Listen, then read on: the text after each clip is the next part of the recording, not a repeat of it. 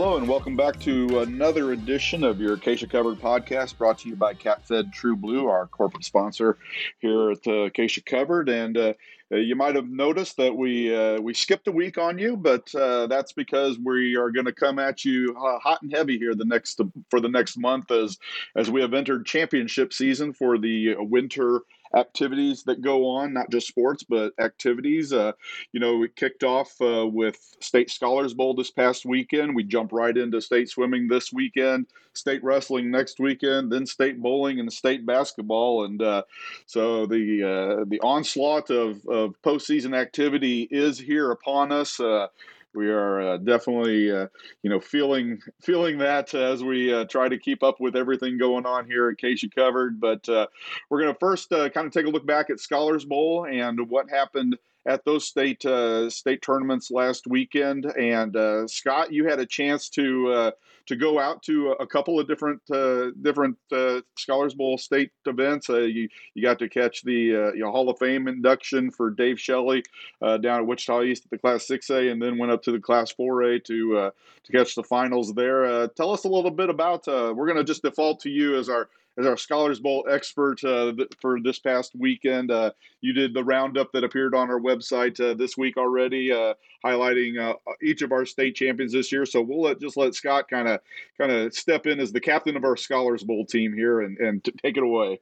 Yeah, Scholars Bowl expert. I like the sound of that. That's nothing could be further from the truth, but here I am. But yeah, it was a lot of the Scholars Bowl. Most of the state Scholars Bowl tournaments were actually about an hour from my place in the neck of the woods. So I spent a lot of time chasing those around. 7 state tournaments, 6 of them right around the Wichita area, and then Frankfort being the exception, hosting the 1A Division I tournament.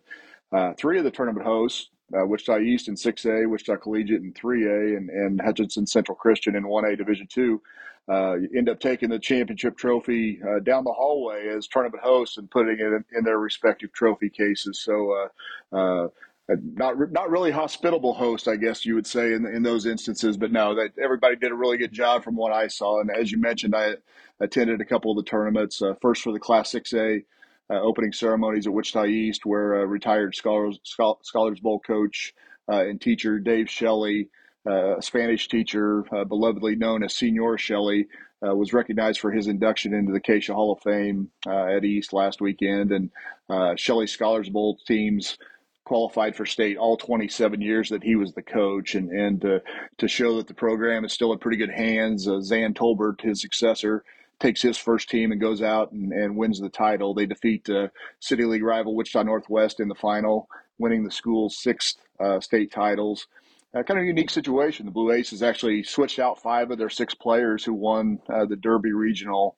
Had 5 newcomers at state and didn't miss a beat. Just goes to show the amazing depth of talent at Wichita East. They have about 35 to 40 kids that compete in the novice and junior varsity and varsity levels, and basically just had one regular from the regional who went on to state and put them with 5 new players, and they didn't miss a beat.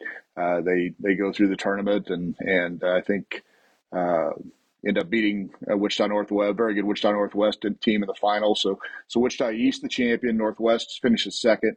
Washburn Rural wins the 3rd place match, defeating Free State. So those are the top 4 finishers in 6A this season. And then in Class 5A, just to stay with the Wichita City League theme, those teams competed in Hutchinson, and it was another all-Wichita City League final. And oh boy, just another holy war matchup as Cape of Mount Carmel avenges a preliminary round loss to Bishop Carroll and defeats the Golden Eagles for their 6th state title.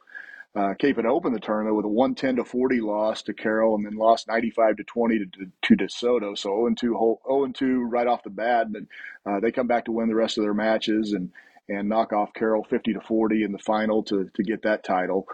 So Cape and Carroll, and then Salina Central finishes 3rd and DeSoto 4th to round out the top 4 in Class 5A at Hutchinson. You mentioned I went up to McPherson for the Class 4A tournament. That was at McPherson Middle School, and got there in time to see Jim Barnard's Eudora team walk on stage to a Led Zeppelin song. They had walk-up music at the 4A tournament, and so they take the stage to the Immigrant song and then defeat Bishop Miege 45-40 to win their first state title. Just a really cool touch at that tournament by tournament director and McPherson Scholars Bowl coach Ricardo Sanchez to have the finalists choose some walk-up music for the showcase matches.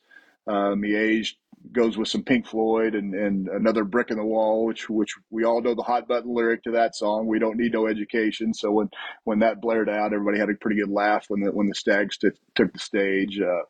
But as for the competition, they're very tight.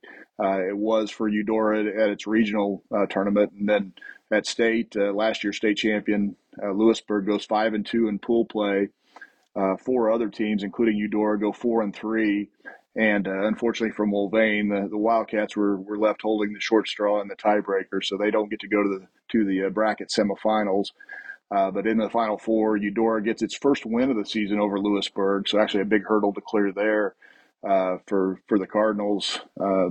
Knocking off the defending state champions in the semifinals, and then Miege defeated Rose Hill. And in the final, Miege had beaten Eudora in pool play, and they took the early lead. But Eudora was really strong in the math and social studies categories, and they come back and answer 3 straight questions to take the lead and eventually lock out the Stags from winning. So the 4A top 4 goes like this: Eudora, Miege, Lewisburg finishes third, and then Rose Hill. So congratulations to those teams. In Class 3A, as Brent recapped in the regional roundup, it was definitely an eye opener when Wichita Collegiate wasn't the regional champion out at Blue Stem. Heston took that honor. But as I found out, it turned out Collegiate was missing some players at the regional due to illness, and even their coach wasn't there, Peter DeVries, for the regional. Everybody was back for state in the tournament that Collegiate hosted, and whoa, the Spartans tore through the preliminary pool play. They scored 90 points in 4 of the 5 matches there. Then in the championship round, they win their 5 round robin matches by over 80 points per match. So Collegiate wraps up its state best 20th Scholars Bowl championship and its 8th or wins one for the 8th consecutive year. Southeast of Saline, Prairie View, and Caney Valley finished the top 4 there. But congratulations to Collegiate, another dominant performance at state and a great season that included their 4th straight victory. They won the Bishop Carroll Tournament of Champions in early January, and that's one of the bigger meets in the Wichita area. All the 6A and 5A finalists competed in that one. 2A runner-up Wichita Independent was there, so Collegiate puts itself out there against the best, throughout the season, and ends up winning another state title. And then in 2A, the 2A tournament at Mound Ridge, there's kind of another emerging dynasty of sorts with Salina Sacred Heart. The Knights win their 3rd consecutive 2A title. A lot of hard-fought matches this time for the Knights, who lost to Sterling in both the preliminary round and the championship round. But Sacred Heart goes 4-1 in both portions of the tournament. Wins a head-to-head matchup with Wichita Independent that proves to be its ace in the hole, as both teams finish 4-1 in the finals. Excuse me. So Coach David Green's team raises Sacred Heart's overall title count to 5, with Independent, tournament host Mound Ridge, and Hutchinson Trinity completing the top 4. The Class 1A Division I tournament in Frankfort goes to Mankato Rock Hills, a program that's been banging on the door of a state title for the last few years. The Grizzlies had a couple straight third-place finishes. Took second to Hodgman County last year, and this year it was Rock Hill's turn. The Grizzlies go 4-1 in the preliminary round. They lose to Little River in the early stages, but in the finals, avenge that loss. They did lose to Hodgman County, which Hodgman County was the champion each of the previous 2 years. But Hodgman County goes 3-2 in the round robin finals. Rock Hills goes 4-1. To take the title. So congratulations to Coach Chris Ray and Rock Hills on their first state title. Hodgman County takes second, and then Southwest Kansas gets into the act with Elkhart finishing 3rd and Satana taking 4th. And then finally in Class 1A Division II, Hutchinson Central Christian wins all 10 of its matches to capture its first state title in 11 years. And as I mentioned, the Cougars do it at home. Their closest call came in their very final match against Center. But junior Nathan Reed answers the year in review question to give Central Christian a 25-20 victory that completes a 10-0 run through that tournament and clinches Central Christian's third state title in its program history. So Central Christian also wins the Heart of the Plains League and regional titles. So an outstanding season for Coach Kara Moore's team. Beloit St. John's finishes second in 1A Division II. Wallace County takes third, and Center finishes fourth. So that puts a bow on all the state tournaments from last weekend, and just congratulations to all of you incredibly intelligent, talented competitors out there. It's really cool to see you do your thing. Thanks for that roundup, Scott. Ralph Hipp would be very proud of you for summarizing there you go.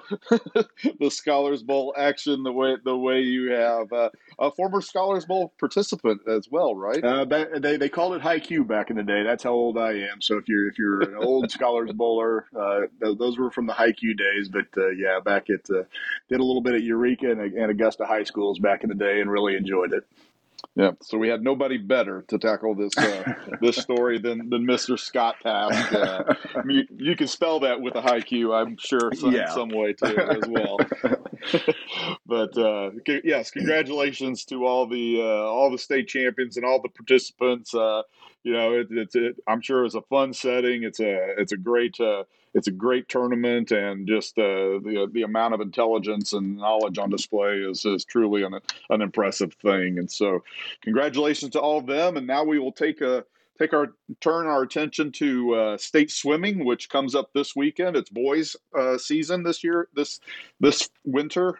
We have the boys championships will be held at Hummer at the Capitol Federal Natatorium here in Topeka, and they've actually started the diving competition today as we speak. Class 5A divers have already hit the pool. Class 6A divers will hit it a little bit later on as they get some of the diving preliminary rounds out of the way on Thursday before tomorrow starting the preliminaries for swimming, and then wrapping things up on Saturday.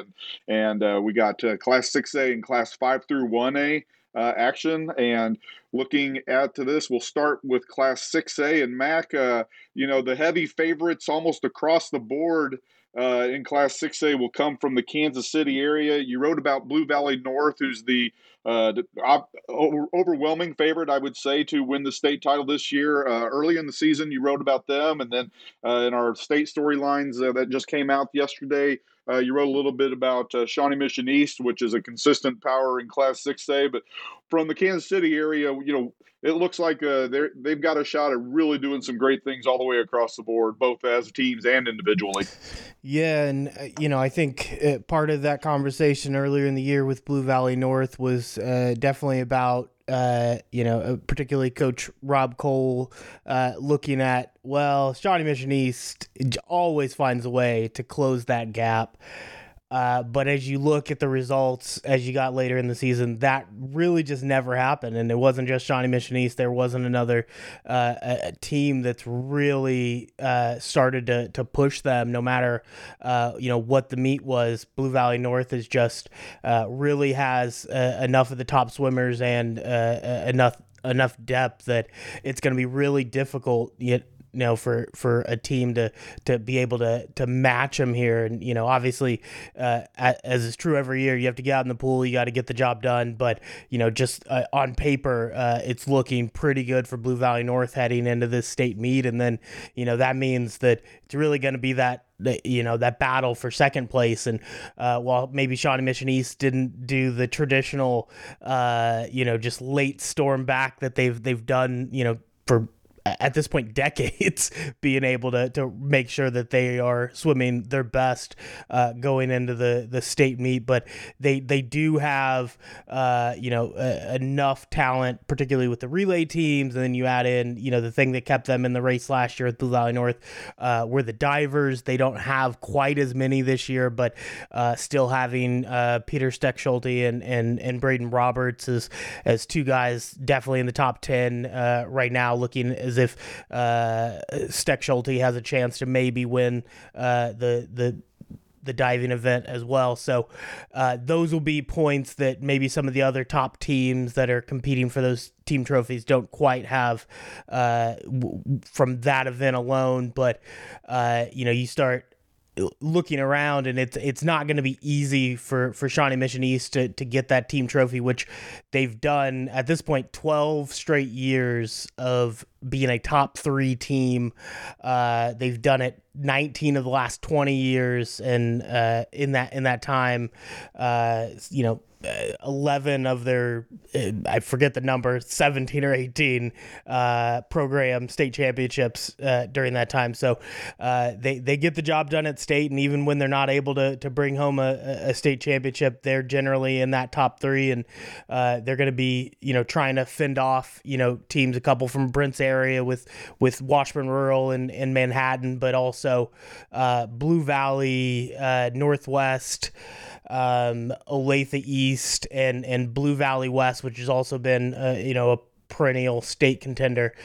Those are all teams that just looking at the relays, you can see that they have teams that can get those points and be able to keep themselves in that team race. And then once you start looking at the individuals, it's always tough to figure out until we have these psych sheets. So now I got this pulled up on my computer, and I'm just trying to weed through all these events and figure out, all right, who stayed in here, and ones that don't surprise you, ones like Grady O'Connor sticking with the 50 free and the 100 free, 100 free and 200 free, as he's done in years past.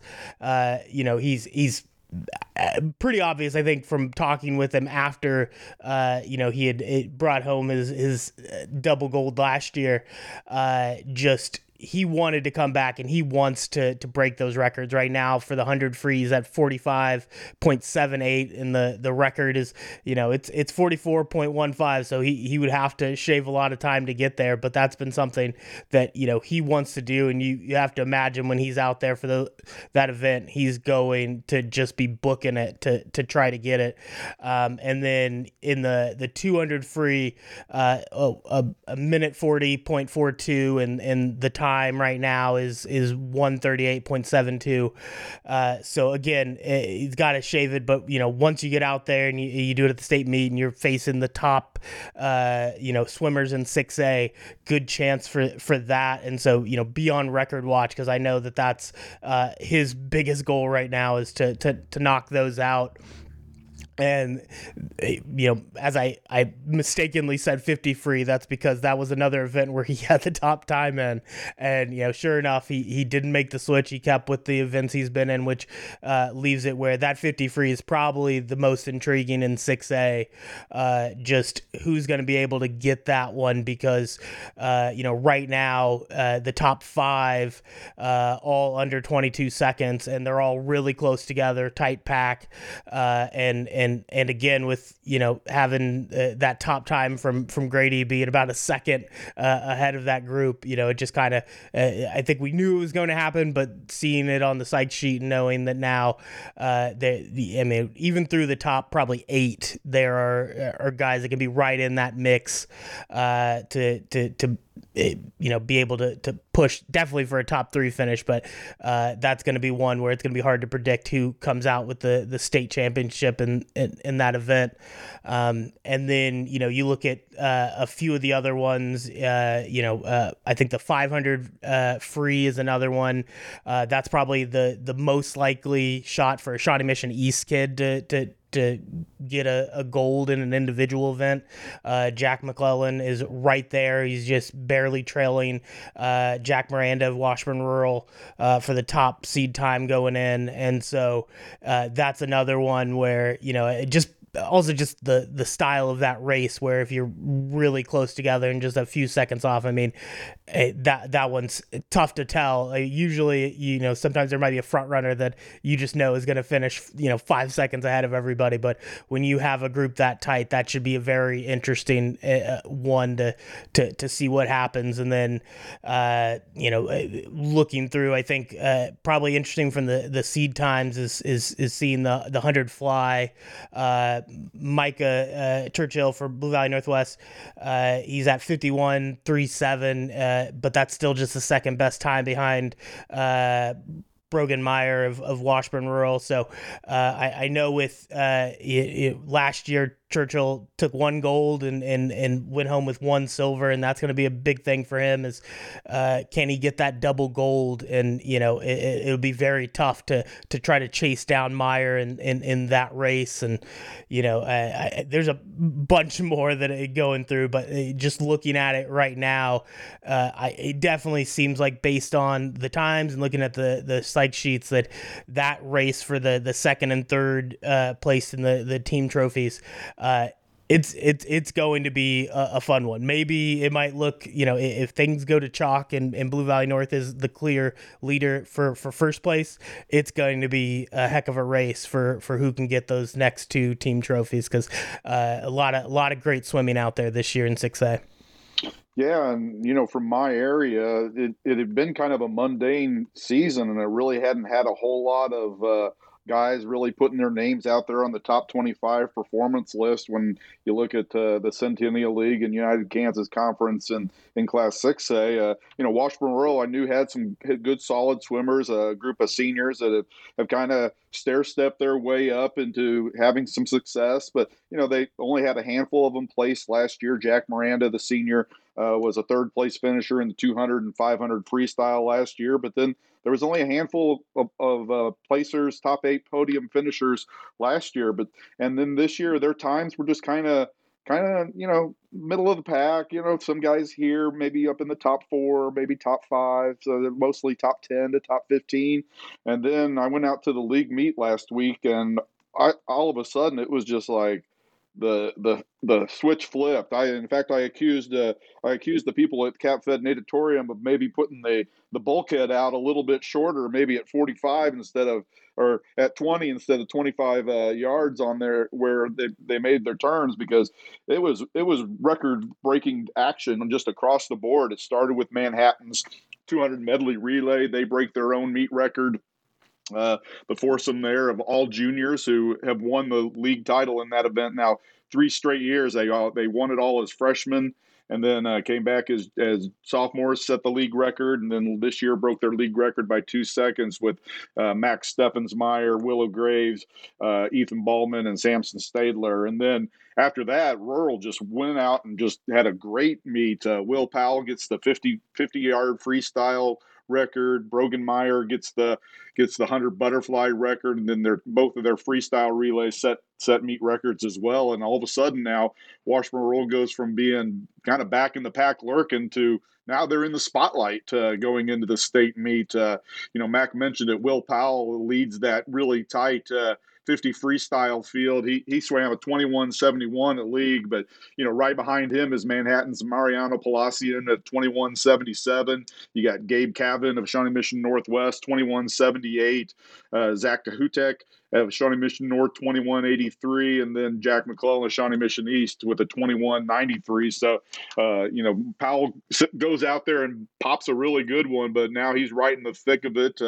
Miranda takes advantage of a really nice swim in the 500 free to take the top seed in that event, just ahead of Jack McClellan. So it'll be interesting for McClellan because he's going to swim the 50 and the 500, and you really can't have a much greater disparity of swims than that on the day, going from the fastest of the fast to the steady pace of the distance event. So kind of an interesting for Shawnee Mission East Jack McClellan to pull that double. And then Brogan Meyer has the top seed in the butterfly based off of what he did at league, and he'll be trying to hold off Churchill, last year's state champion in that event. And then the relays, Manhattan's 200 medley relay jumped to the top of the state.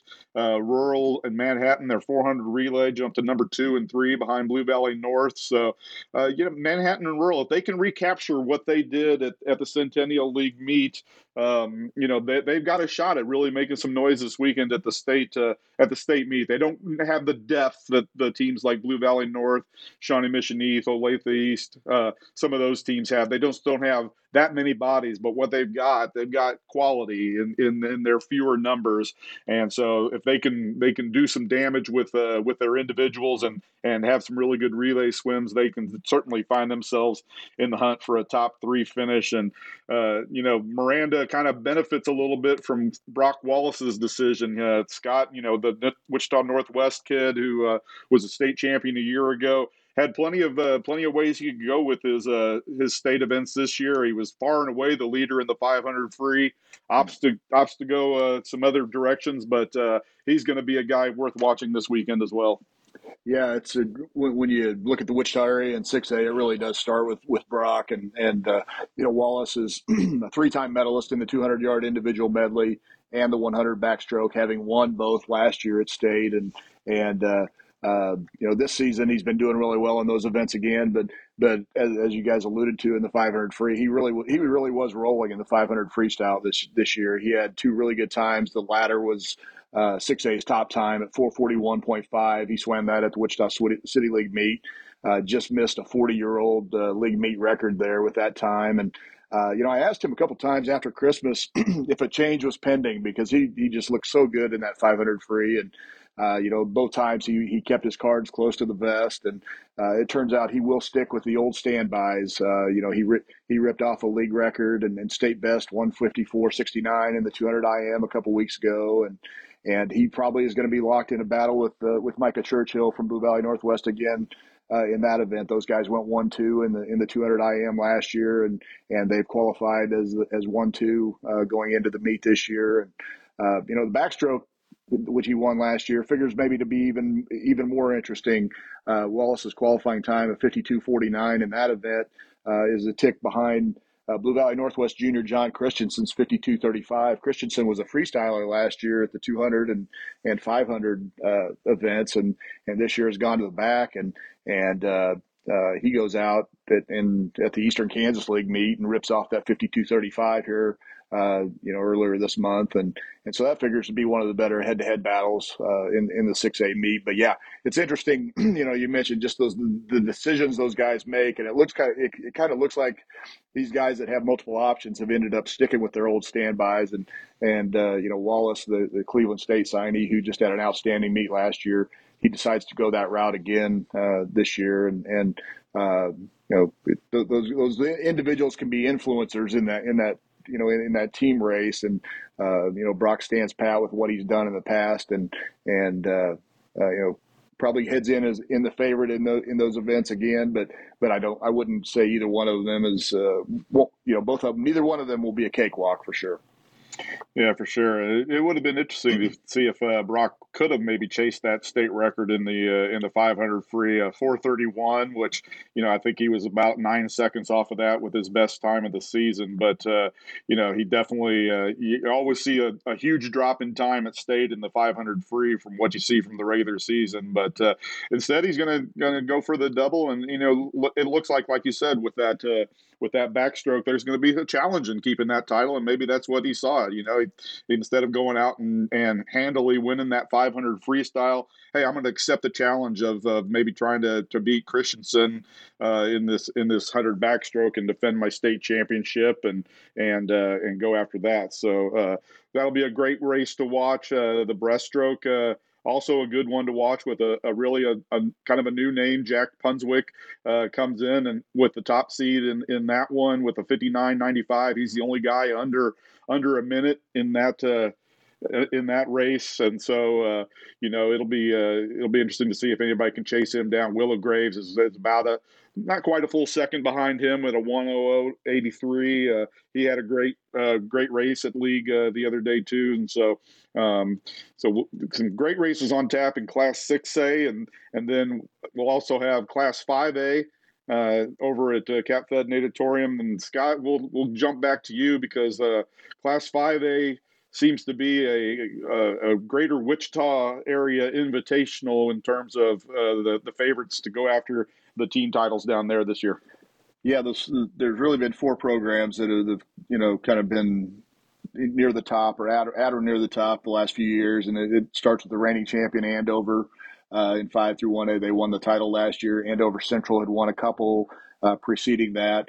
And then Wichita Collegiate's always strong, or always has strong individuals that really can score big points. And then Cape and Mount Carmel has won the last 3 City League championships, which is, just with all the success that Wichita East has had in that league over the years. That just goes to show that Capen is on a really nice run. But Andover's, I certainly think, has they have the depth to defend that title, and they've really had some guys emerge and step up even more from what they did last year. Senior Eli Connard has had a great year. He's really emerged as a top-notch freestyler, and just to show Andover's depth. He leads a strong trio in the 100 freestyle. He's got the top seed at 47.77. His teammate senior Ian Diefenbach is second at 48.92, and then the freshman Brett Zeiser comes in third at 49.17. So there's one event that Andover really has the potential to pile up the points, and then Connard is also swimming the 50 freestyle, and he'll go up against a really good one in Wichita Collegiate's Derek Yang. Yang finished second in the 50 and 100 free last year to May South's Reagan Richardson, and Derek's just an outstanding team leader for Collegiate and has been really good in the pool this year. Connard actually got him in the 50 free a couple weeks ago at a meet, but Derek comes in with the state's top time in 5 through 1A. Connard is second, and those guys have had, the 50 free is just it's always a great race anyway. I mean, it's just the nature of it. It's fast moving, it's fast action, and those two really look like they could be headed toward to one final high school head-to-head showdown in that event. And then so Yang is the favorite in the short sprint. He's bypassing the 100 freestyle this year and going to the 100 butterfly, and swam 51.38 in that event, and I think leads the qualifiers by more than 2.5-3 seconds, and so he's one of those guys who makes a decision to go another route and not compete in the events that they competed in last year. So Derek, still just one of those versatile swimmers who, no matter what event he's in, he's figures to be near the top, and certainly goes in as the favorite in the 50 free and the 100 butterfly this year. Just some other individuals who from Wichita area that can really make a difference. Andover Central's Jackson Lee's the number 2 qualifier in the 100 fly behind Yang and the 200 free. He's also the number 2 qualifier there. Jackson's just one of those swimmers who's been around a long time. He was part of those state championship teams for Andover Central, and is one of the good leaders for the Jaguars. And then I mentioned Capen, and Capen, their best chance at gold, no doubt, comes to senior Frank Alberti, who's the reigning champion in the 200 individual medley, and then a 3-time state champion in the 100 backstroke. And that really is, when he hops in the water for the backstroke, that's just a special thing to watch. That kid is really just become the premier backstroker in 5 through 1A, and he'll be a heavy favorite to win his 4th state title in that event. I saw him swim 50.87 at the Wichita City League meet a couple weeks ago to set the league record there. That's the best time in the state this season, and just an outstanding performance there. He also set a league mark in the 100-yard butterfly. So that was another one where, okay, here's a kid who's the reigning state champion in an event, but he's doing great in another event. So is there a chance to change your agenda for state? And he told me, after the league meet, he wasn't sure, but he like Wallace, he decides to go the same route and try to defend the 2 titles that he won last year, and he'll go back into the 200 IM as the top qualifier at 158.7, but you can take it to the bank. He's going to lower that time at state, and will be a heavy favorite to complete another double gold for Capen. And if they can do that and get some other better finishes, if they can kind of swim above their sea, that'll give Capen a chance to move up from their 4th place finish last year. One thing with Capen, their 200 medley relay team got disqualified last year at state, and 2 of their relays got disqualified at the City League meet, and it's kind of a thing they're really working on their handoffs, their transitions, so to speak, and they're trying to make those as precise as possible. And I think their attitude, even though they won the league meet, they still had those DQs in the relays in state. I think they're kind of viewing that as they're trying to fine tune those transitions, and they're going to need to, because those relay teams from Andover, from collegiate are outstanding, and to finish high, you're going to have to be on your game in 5 through 1A. Yeah, the baton pass in swimming is pretty tough sometimes. For sure. Mastering that can be a trick, but no, yeah, certainly the Wichita area it dominates when you take a look at the top seeds. I think they've got the favorite in every event but two going in based off psych sheets and performance lists. Even in diving, Andover has the highest ranked diver in Class 5A, and Braden Larson of Andover. He's got the highest 6 and 11 dive score. But outside the Wichita area, the guy that really stands out is from my area, and that's Zach Mendez of Lansing. And he won the 500 last year, first state champion ever for Lansing. When he won that, and this year coming back as a junior, man, he has just been impressive. I mean, he has gone out and posted some times that are just okay. Is there anybody that can even challenge him? And his best time this year in the 500 free is a 4:36.83. That's 14 seconds, almost 14 seconds ahead of the next fastest guy, Clark Young of Andover, the freshman there, and that puts him in the ballpark of challenging the state meet record that was set by Zeke Metz a few years back from Seaman. He swam a 4:33.52, and every time that 500 mark gets lowered, you're just like, man, how can anybody go faster? Because sometimes when those guys go out and set those records, it almost looks like they're in a full-out sprint the whole time that they're doing it, and yet here Zach Mendez is, and he's within 3 seconds. And if you're within 3 seconds of a state meet record going into the meet, you're in the ballpark to get it done. And so it'll be interesting to see if Zach can do that. And then he's also the favorite in the 200 freestyle. His best time this year is a 1:42.79, and that's good enough for almost a 5-second lead, about 4.5 seconds over Jackson Lee of Andover Central, who Scott mentioned earlier. And so, he's the heavy favorite to win that. He didn't get that title last year, so I'm sure he's hungry to pull a double gold this year. And at 1:42, he's within 3 seconds of the state meet record set by Adam Sandide a couple years ago. From Wichita Collegiate, and Sandide was just a tremendous swimmer. So Zach Mendez just having a really good year. Lansing's had a really good year overall. They won the UKC championships, and they've got some other guys that have kind of given them a little depth that gives them a little punch in some of their relays. And so Lansing is a team. I don't know if they have the complete depth to really maybe challenge for a top 3 spot. That'll be tough with just the depth that Andover, Capon, and some of those programs bring. But it's been a great season for Lansing, and Zach Mendez certainly leading the way. And then another potential contender from my area would be Jason Grammer in diving from DeSoto. He comes in having had the second best 11 dive score this year. He has a 4:18.45, which is 12 points behind Braden Larson of Andover. And so, if he can have a really good day, and Larson, maybe doesn't have his best day, Jason Grammer from DeSoto is a guy that could sneak up there and get into the title hunt. And another guy, Alex Moeller from Max area, St. Thomas Aquinas, a very accomplished diver. He's just under the 400 mark this year, but expect good things from him at state. And he, in 6 dive competition, he's actually number 2 in the state in the 6 dives. So it's just kind of adding a little bit more with some of those extra dives when you look at state for him. But Mac, any team from the Kansas City area you think that can maybe sneak into that top 3 with the depth that they have, kind of like some of your teams in Class 6A? I think it'll be tough, but if I'm looking at one that has a chance to definitely be in that top 5 area and could sneak up a bit, I think Blue Valley Southwest is one that, right now maybe each of their best swimmers in individual events, it's somebody that is going to have a really tough time pushing for first, but it has a good chance to get themselves into a top three.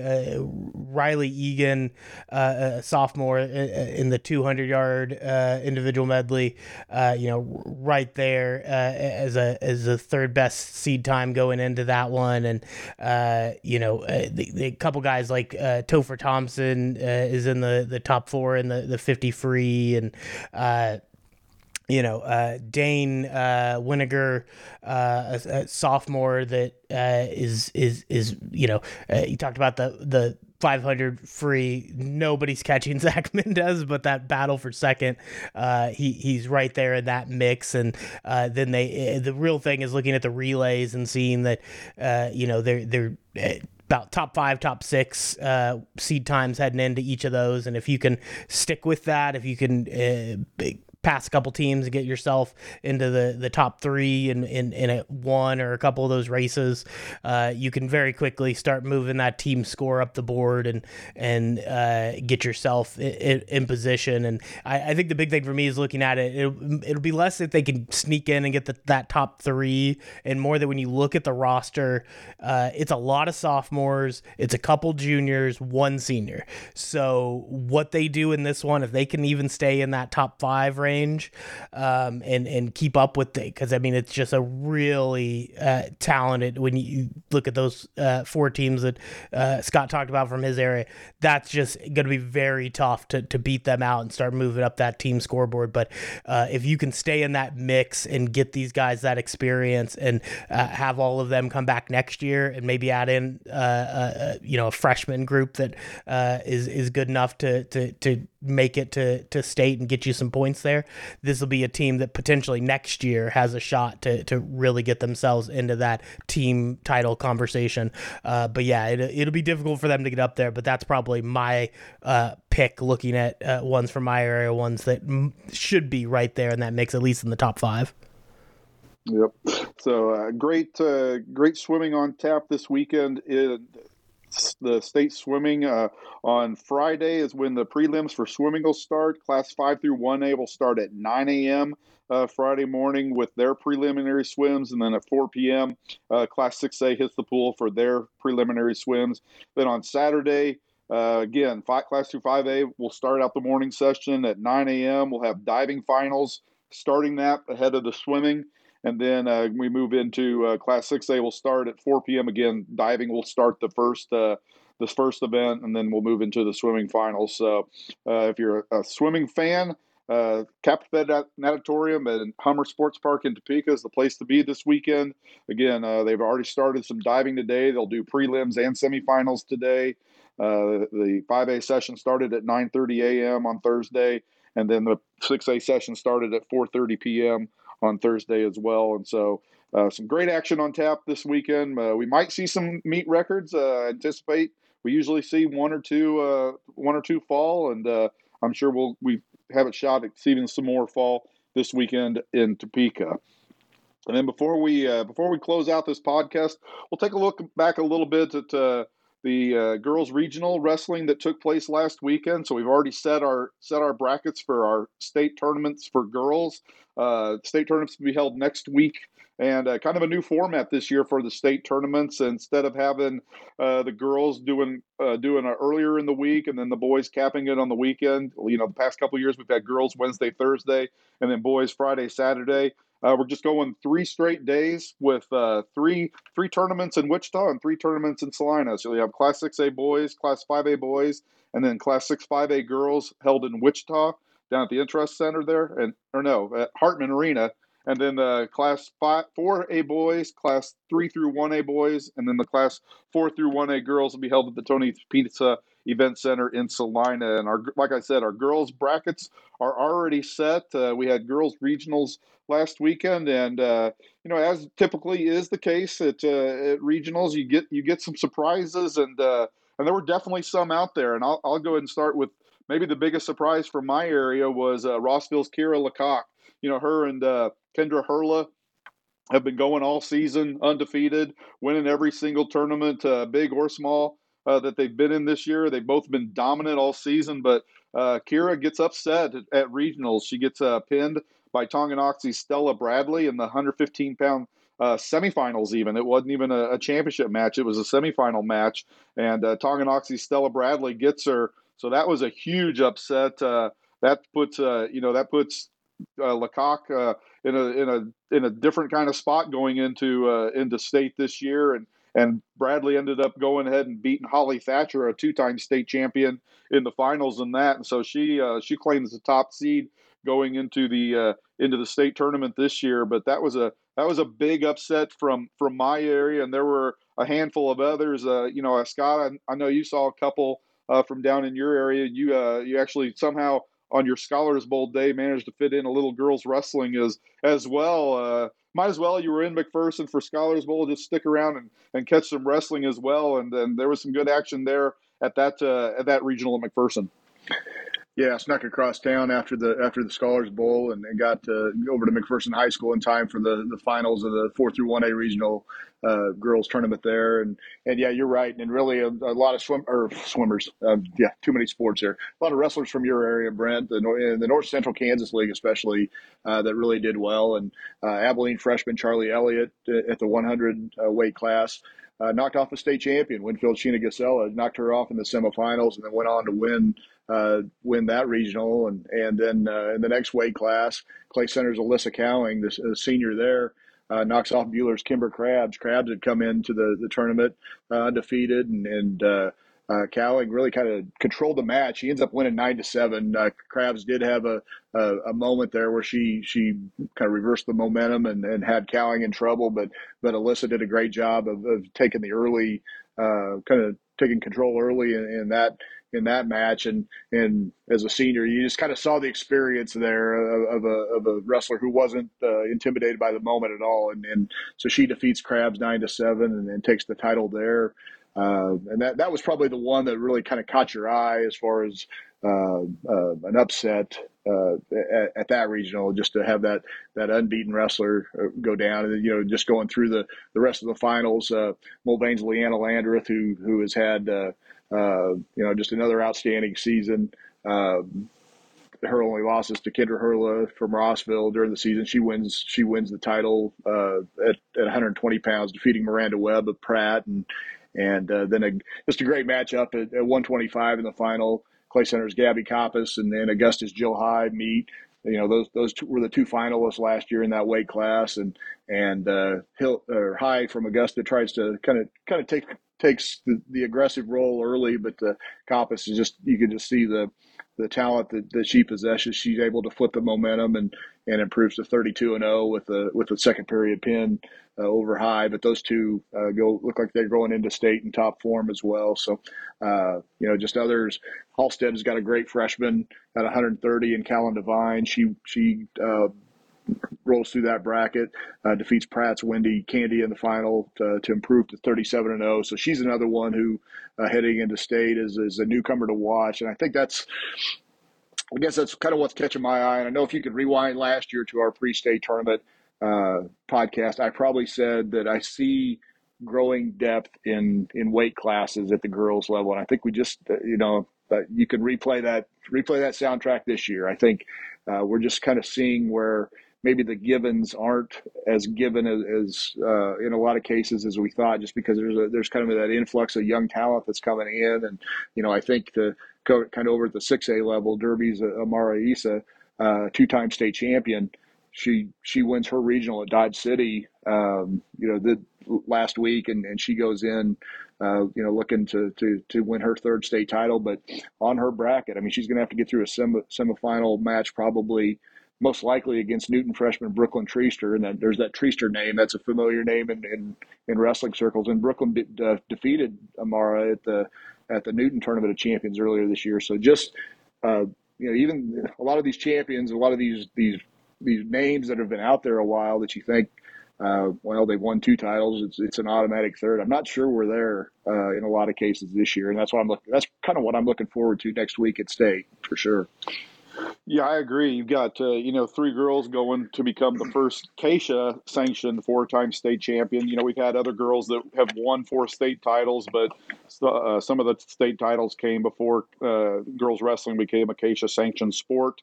But I think all three of them this year may have some serious challenges on their hands. Kendra Hurla from Rossville, Scott touched on it. Leanna Landreth of Mulvane, they've had her only losses this year to Hurla, but they've been great ones. And one of them, Hurla had to really pull it out late. I think she scored the winning near fall in the final 10 seconds, which, that's when you got to get a near fall for a win. That can sometimes be a tall ask against a quality opponent like Landreth. And so, if they end up making their way to the finals, which I think is what people expect would happen, that should be a great match. And no given for sure that Kendra Hurla can get that 4th state title. And likewise up in Class 6A, Nicole Redmond is going for a 4th, and so is Olivia Steen from Bonner Springs, Nicole Redmond from Olathe South. But Redmond's taken some losses this year. She lost to Hurla, she lost to Landreth, so she doesn't have to see them, fortunately for her, at state. But that just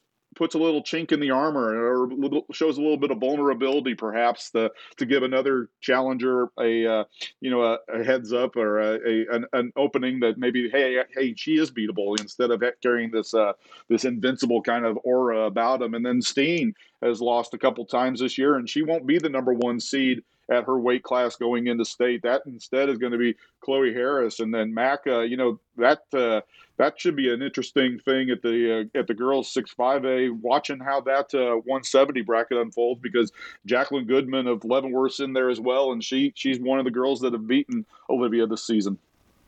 Yeah, definitely. And I had just actually, from looking at the loss Steen had at I think it was the Washburn Rural Invitational, and then forfeit in the finals. I was actually reaching out to one of the reporters who covers the Wyandotte Sports, and I was like, do you know there's an injury that, just double checking, because with a loss like that, you don't want to read too much into it sometimes, depending on what's happening, but she's ready to go right now. Is there injury, yada yada? But I think having seen Steen when the pressure's on, and I think last year at state, when was it the girl from Valley Center that had got her on the mat really early in that final, immediately you could just see it was like a gear, like something went off with Steen, and the match changed, and she took over, got the win. It's going to be very tough for even with the record 16-3. She hasn't had as many matches this year as she normally would. I think it was maybe a ruptured eardrum early in the year, and just different stuff that has kind of limited the start of her season. I have to imagine that she looked good at regionals. By the time that gets going, I mean, it's going to be tough. But as you mentioned, Jacqueline Goodman, really great wrestler. Chloe Harris looked really good, winning her regional title, beating Alina Cars from Blue Valley West. So that's definitely just a really good weight class, and should be interesting to watch. I think another one that will be pretty good is at 190. At I was at the Olathe North Regional, and Avery Feeback of Spring Hill, she ends up getting first there and beats Olathe Northwest Val Galligan. And we know Val is an amazing softball player, and javelin thrower, and discus, and she her has done amazing stuff in track and field, but she had a wrist injury to start the year, so her record right now is 5-1. She made it to the finals and ends up losing a 3-0 decision to feedback. But when you take those two and you start just looking in at the different ones at 190, and then you got other ones like I remember just from Bonner Bobcat Classic, seeing Baser Linwood's Izzy Renfro as a sophomore is really putting it together right now. That there's a lot at 190 that it should be very interesting, and I'm just knocking out the top weight classes right now. Is I think earlier in the year I said for 235, Olathe North's Haley Conley, a senior who, other than not being able to get over last year's state champion at 235, Hannah Jackson Leavenworth was just on another level last year. But Haley Conley has looked like she's been in the driver's seat, but she's also gone up against some tough challengers. And another one is Karen Rodriguez, Gardner Edgerton senior, that this is, I don't know, probably their third or fourth matchup this year, and I saw it at the Bobcat Classic, and Conley really just kind of held off for a points victory at the end of that one. But this one went 1-1 to end their regulation time, and they go into sudden victory, and Conley ends up not only taking her down but getting the pin there, and like that one, it's one where you can feel confident about Haley Conley because of the year she's had. She's 39-2. She's looked amazing out there, but in terms of easily could have gone the other way, and it won't just be Karen Rodriguez that she's going to have to deal with at state. So that will be an interesting one. That it may be earlier in the year I felt a little more confident thinking that Conley was just the clear front runner, but it's always just, one wrong move can really flip it and upset the bracket there. So I think that one will be very interesting, but I think, for me, looking, I think a lot of add into Olathe North. Caitlin Hitchcock at 135 is looking like she's in a good spot there, 41-3 this year. Olathe North, I think, has 9 state qualifiers, so they should be able to get themselves in the mix. And then one that maybe doesn't have quite the depth, but definitely had that top end power. Spring Hill had an amazing regional there with 3 wrestlers in the finals, and all 3 end up picking up the victory. It was very fun to watch. Gracie Apo, Campbell Murmis, and I mentioned earlier Avery Feeback. So really great showing from Spring Hill there. But yeah, definitely a lot of talented wrestlers all across 6A from my area, and this year it should be very fun to watch it. With I'm going to be a little sad as we're trying to split between the 3, the boys wrestling, having those, and then having the girls right there. It's great for girls wrestling. It could be difficult as a journalist trying to keep up, and I'm just going to be constantly looking over at the other mat like, what's happening over there? But should be a lot of great stuff happening. Yeah, for sure. Mac was talking about 235, how Conley's got some challenges. One of them will come from Trinity Williams of Derby. She's one of 4 girls in Class 6-5A who's undefeated this year. Trinity Williams has a 18-0 record for Derby this year. Your other undefeateds in Class 6-5A are Juliana Villanueva at 115. She's 36-0. She was a state champion last year when we knew her as Bree Villanueva, but this year she's Juliana Villanueva. So another returning state champions are of our Avery Johnson from Leavenworth. She's 32-0 at 145 this year. And then Sage Rosario of Manhattan, she's 24-0 this year at 155 pounds. She's undefeated in her career, and really is one of the most dominant wrestlers I've ever seen. Just no matter who she's wrestling, she goes out and just manhandles that match, and she is just a beast. So if you ever wanted to see someone like her, I mean, go down to Wichita this next week, because she's something to watch. And then just 4 undefeateds in Class 6-5A, but we got 9 undefeateds in Class 4 through 1A, including 2 weight classes where we've got 2 undefeateds in them. At 125, Scott talked about Gabby Coppice of Clay Center against Jill High, in a rematch of last year's championship match. Well, Gabby's 32-0, like Sage Rosario, undefeated in her career as a junior. And then Brooklyn Bernheide of Rock Creek is also 32-0 at 125 pounds.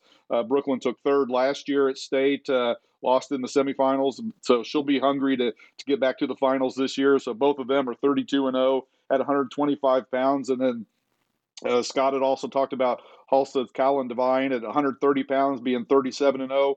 Exact same record as Amanda Yeager from Colby, also at 130 pounds. She was a state champion last year, and Ricky, she was impressive in winning last year, and this year it looks like she might have her hands full with this freshman. Yeah, for sure. Last year she flew under the radar. I really thought, she up until she got to regionals, I don't think she had the competition she would have liked. I mean, she was able to really dominate and control her opponents, and then she kind of got an upgrade in competition at regionals, and then at state last year she just looked really, really sharp. I mean, she not only did she win, but she won convincingly, especially in that final. So, this year it'll be kind of interesting to see, how she kind of responds with that target on her back. She did get a good win in the regional final against a pretty good wrestler in Deja Jones from Hoisington. So, that's an intriguing weight for me. And then also another returning champion at 140 in Caden Haig. Kind of a similar thing. Caden got off to a really good start her freshman year. Sophomore year maybe kind of took a little. I don't know if she took a little bit of a step back, but I think she was runner up her freshman year and like maybe fifth or sixth her sophomore year, and then as a junior. I think she came into her weight maybe ranked like fifth, and she turned in a really, really strong tournament as well. And, that was a really exciting moment for her to be able to get that state championship. She's wrestled really well, 32-1, got a good win in the final against Destiny Gonzalez, who's been around. She's an accomplished wrestler for Goodland. So, it'll be interesting to see if she can repeat. And then a couple other ones that I'm kind of looking at in my area. Jaden Nye took a runner-up last year to Kira Mullen from Smoky Valley, and that was a really entertaining match. Probably one of the highlights of the finals. Jaden got off to a good start in the first period in that match, and then Kira turned it around and was able to pin her in the second period. But Jaden's looked really, really sharp this year. I talked to her earlier at the Hayes tournament, and she put on a bunch of muscle, and she's really, really, really wrestling well. So I'll be interested if she can kind of break through and get that first championship. And then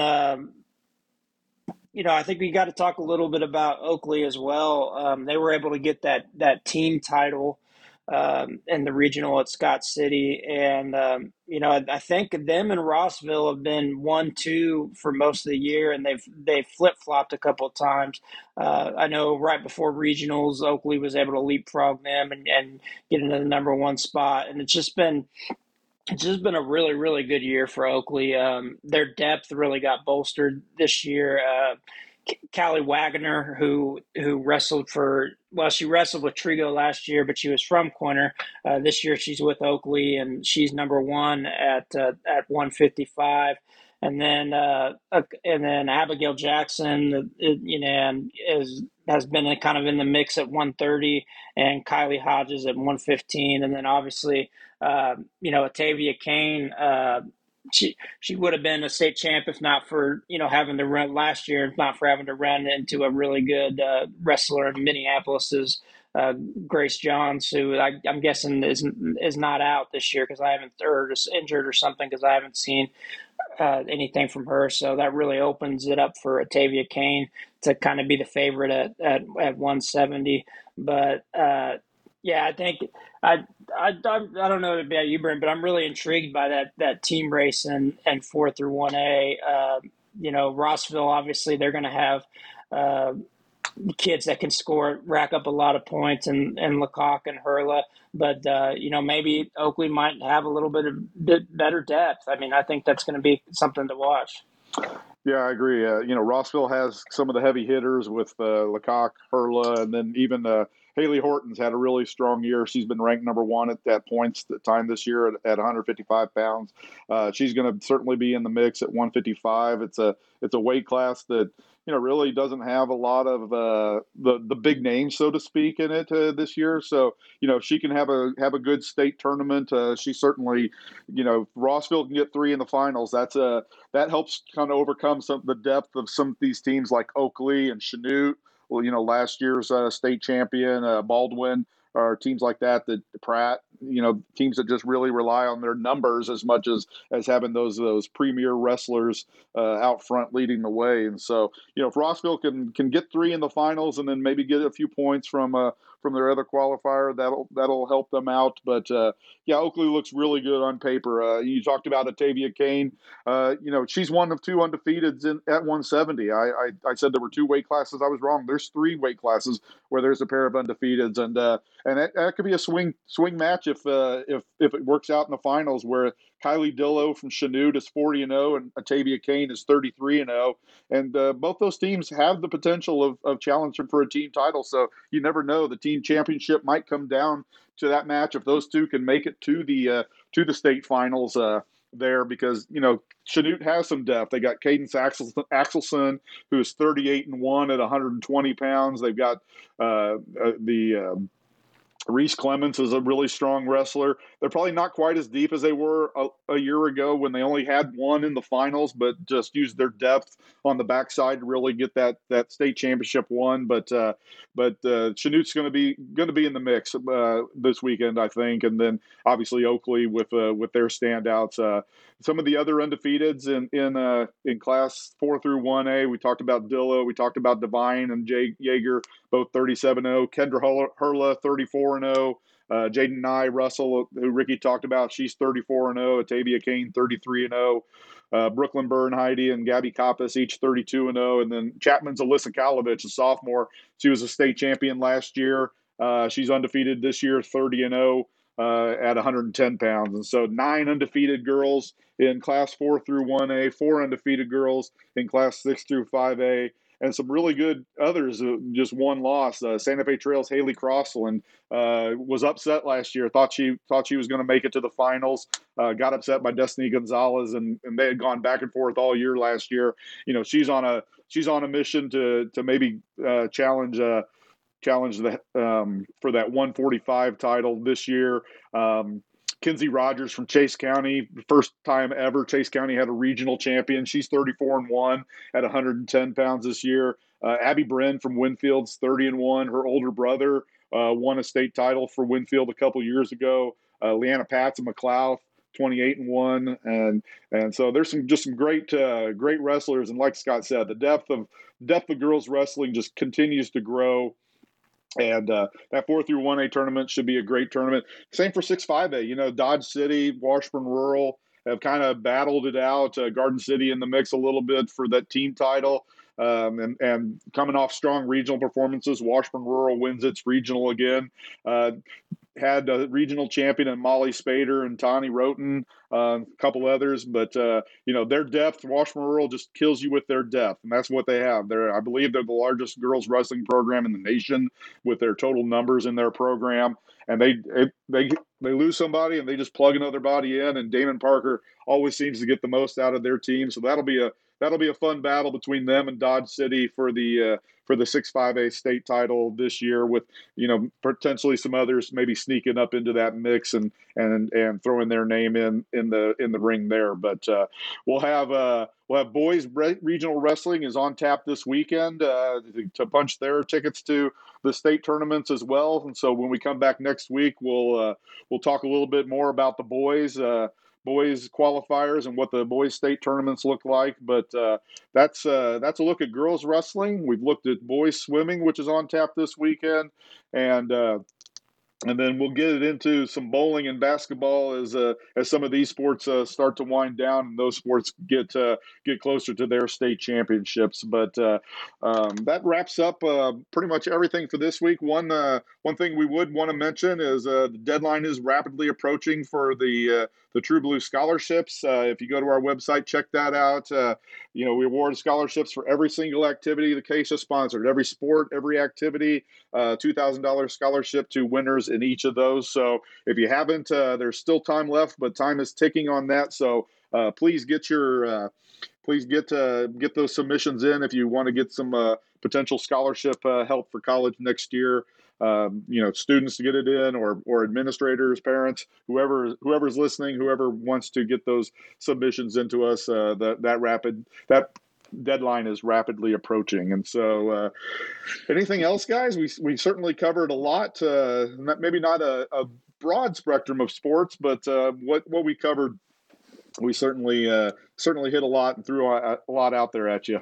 Yeah, I guess we need to save some for later. I'll give a quick shout out before the news gets too old. A shout out to Riley Lambeth, Salina South bowler, the reigning 5-through-1A champion. She became the first girl to roll 300 in Kansas this season, and rolled a 709 series at the Andover tournament last week. So I didn't want the cobwebs to form on news like that. Congratulations to her. She does lead the state in Class 5-through-1A or Class 5A in all classes with a 205 average. So shout out to her on that. And like you said, bowling with a lot of league tournaments going on this week, and then the regionals next week. And by the end of February, we'll have state champions in those sports. But just wanted to point that one out. Yeah, absolutely. And then there's been also 5 boys that have rolled 300s so far this year. We've documented some of those on KSHSAA Covered. Cody Spangler, Washburn Rural, had one. Dayton Cunningham of Andover Central, Evan Clark of Derby, Benny Labella of St. Thomas Aquinas, and Nate Ebner of Olathe South are your boys that have 300 series. And yeah, we've got a bunch of league bowling finishing up this week. I know some started last week or earlier this week. Siemens swept the United Kansas Conference titles. We got a bunch more league bowling, and then regionals to be held next week. And it would just keep stacking competition upon competition, and it's a lot for us and a lot for everybody else. But that's what we're here for, to highlight all these athletes. And so with that, also check out our True Blue Students of the Week. Each week we publish those online. We've had some really great ones here lately. I just came out with one yesterday of Rock Creek's Aiden Lewandowski, a very accomplished pianist, both as a performer and a composer, and truly a phenomenal talent in the piano world. We've had some other really good ones here lately as well. So check those out on KSHSAA Covered as well. Brought to you by CapFed. Those are really nice features on kids that don't necessarily get the limelight that they deserve, but that's what we do with our True Blue Students of the Week, is highlight those kids doing great things in their schools and in their communities. And so with that, I will sign off for us. For Scott Pask, Mac Moore, and Ricky Peterson, this is Brent Maycock saying thanks. We will come back to you again next week as we're in our championship podcast mode, where we're coming at you weekly. So we will see you again next week to recap state swimming and preview state wrestling.